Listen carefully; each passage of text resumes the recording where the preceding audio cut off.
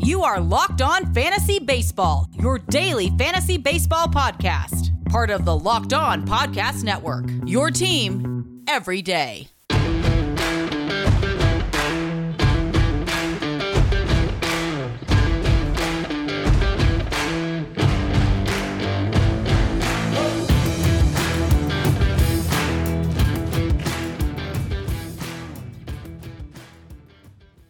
Hello, fantasy friends. I'm Scott Cullen, host of Locked On Fantasy Baseball on the Locked On Podcast Network. I've gone through overachieving and underachieving hitters in 2020, as well as some overachieving and some underachieving pitchers. Today, I'll finish my list of underachieving pitchers. Remember, these results were compiled in a short 2-month season. If a pitcher was really off for 2 months without any sign of injury, that might be a little troubling. If they had a rough handful of starts and it really damaged their overall numbers, it might not be such a big deal. I'll look at some of the underlying numbers to see how much we should worry about these pitchers who did not live up to expectations in 2020. We'll start with Oakland A's left-hander Mike Minor. The veteran was quite effective for Texas in 2018-2019. He had a 3.84 ERA and 60 starts over those 2 seasons. But he ended 2020 with a 5.56 ERA. Now, it wasn't all awful. Minor's 1.24 whip was okay, and he did have 9.8 strikeouts per 9. He did get hit harder, higher barrel rate and hard hit rates. But it looks like Minor's biggest issue was that he stranded just 62.9% of base runners. He also lost a couple miles per hour off his fastball, so that bears watching. But there is certainly a universe in which Minor is a quality mid-rotation option for some team next season. Toronto's Ross Stripling. Expectations may not have been through the roof for Stripling, who'd been a swingman for the Dodgers for the previous 4 seasons, but he was a good swingman. From 2015 through 2019, he had a 3.51 ERA and 1.20 whip. 2020 was different, though. Finished with a 5.84 ERA with the Dodgers and Blue Jays, 1.50 whip. But he was worse across the board. Lowest strikeout rate and highest walk rate of his career low strand rate, career high home run fly ball rate, career high barrel rate, and career high contact rate. Blue Jays better hope that Stripling can pull out of it next season, but fantasy owners are probably going to want to wait and see.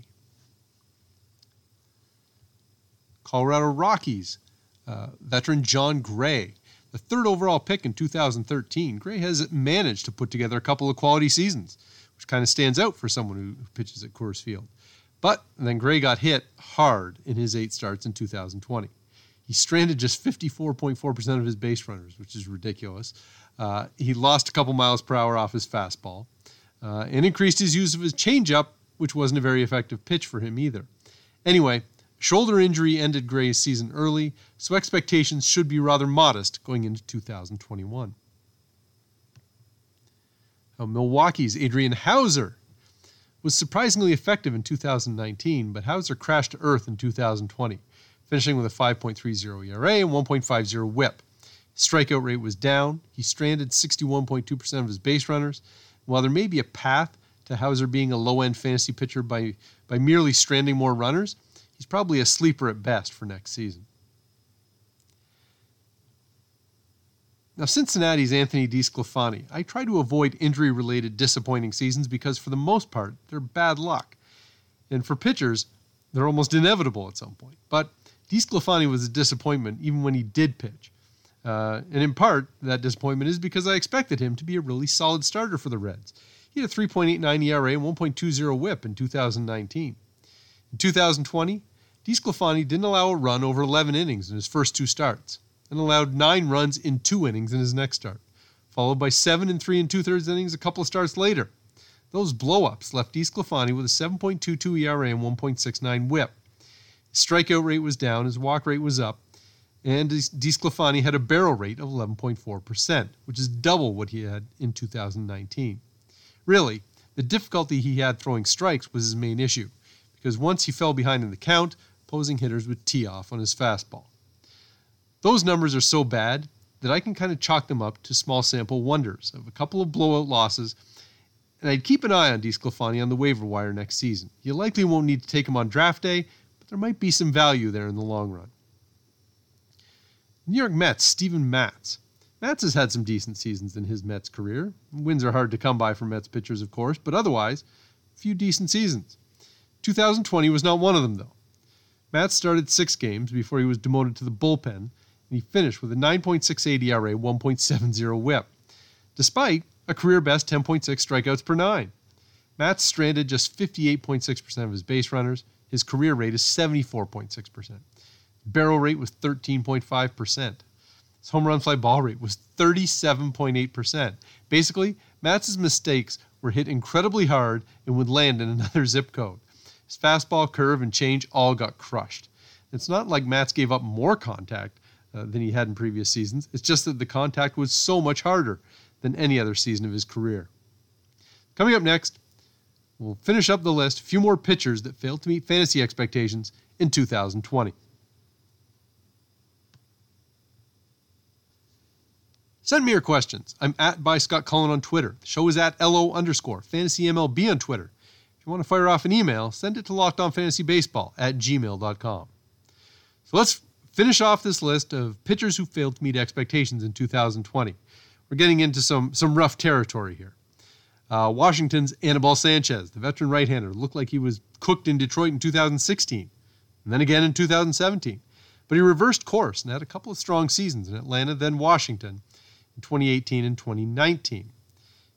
Then in 2020, Sanchez had a 6.62 ERA and 1.66 whip. He'll be 37 by the time next season starts, and he's a free agent after the Nats bottom out. Probably don't need to worry about Anibal Sanchez for fantasy in 2021. Oakland's Mike Fiers, the 35-year-old, had a career-high 15 wins in 2019, which kind of masked that he wasn't really that effective. He was fine, but it shouldn't come as too much of a surprise that he struggled in 2020. His strikeout rate was down to 5.6 per 9 innings. He lost more than a couple miles per hour off his fastball, and he didn't really have a couple miles to lose to begin with. That left Fiers with a 4.58 ERA, 1.37 whip, which would put him on the edge of fantasy relevance, but when combined with his low strikeout rate, it's just not too appealing. He's a free agent and will probably find a home somewhere because teams need rotation depth, but Fiers isn't a big fantasy consideration for next season.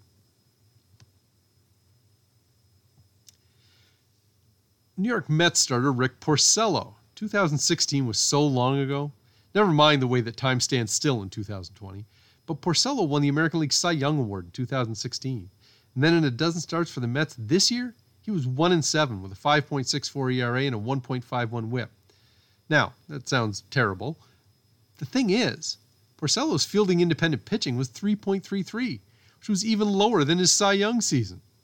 But Porcello stranded just 59.5% of his base runners, had the lowest ground ball rate of his career, and highest contact rate of his career. His 6.4% swinging strike percentage was the lowest since 2011. Now that fielding independent pitching might tempt me if I was a team looking for a bargain fifth starter. So I wouldn't be lined up to take Porcello in fantasy, but it's conceivable he could climb into relevance next season. San Francisco's Johnny Cueto. Tommy John surgery limited Cueto to just 13 starts total in 2018 and 2019. He started a dozen games for the Giants in 2020, but it ended with a career-high 5.40 ERA and a 1.37 whip. His strikeout rate was okay. His walk rate and strand rate were problems. Cueto will be 35 next season, but he could be a bit of a fantasy dark horse as he gets another year away from his surgery. Maybe a little bit healthier, but as I say, a bit of a dark horse, might have a chance to contribute next season. Let's go with Chicago Cubs lefty Jon Lester. The veteran struggled in 2019, but after so many good years on the bump, there was still a chance that he could pull it together in 2020. But he ended up with a 5.16 ERA, which was terrible. His 1.33 whip wasn't great, but it wasn't terrible. Lester's strikeout rate was way down. Barrel rate of 12.3% was way too high. And now Lester's a free agent. And there may be suitors who think he can fill a back end of the rotation spot, but given his past 2 seasons, the price would sure have to be right. So now, a couple of notes before I go. First, as you may or may not know, I'm in Toronto. And Rogers, the communications company that owns the Blue Jays, let go one of their radio voices today, a guy named Mike Wilner.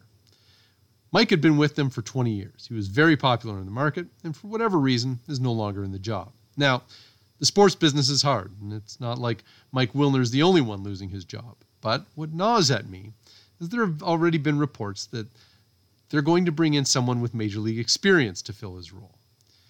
I'm going to get on my soapbox here just a little bit, not unlike I was in the aftermath of Kim Ng's hiring by the Marlins. There is no need for an announcer or analyst to be an ex-Major League player, just as there is no need for a general manager to have that kind of experience. At some point, broadcasting executives got convinced that the only people with required knowledge to provide analysis were ex-players and ex-coaches. Players and coaches absolutely have domain knowledge that can be insightful if they're willing to share it. But that isn't enough to do the job well. Analysis requires a different skill set than playing, and I will reiterate this point. It's a hill I will die on if need be.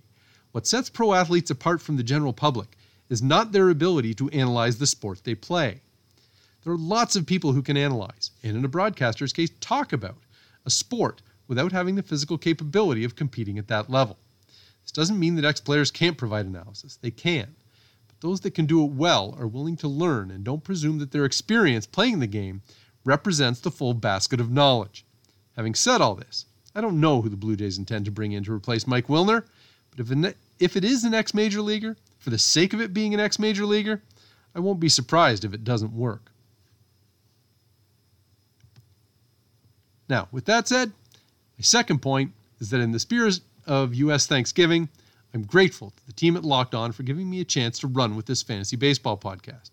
2020 hasn't been an easy year for anyone, but I've appreciated being able to come get some reps on the mic and learn more about podcasting thanks to Locked On Fantasy Baseball.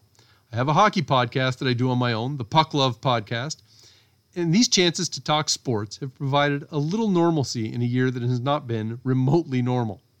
So thanks to you, too, for checking out this podcast.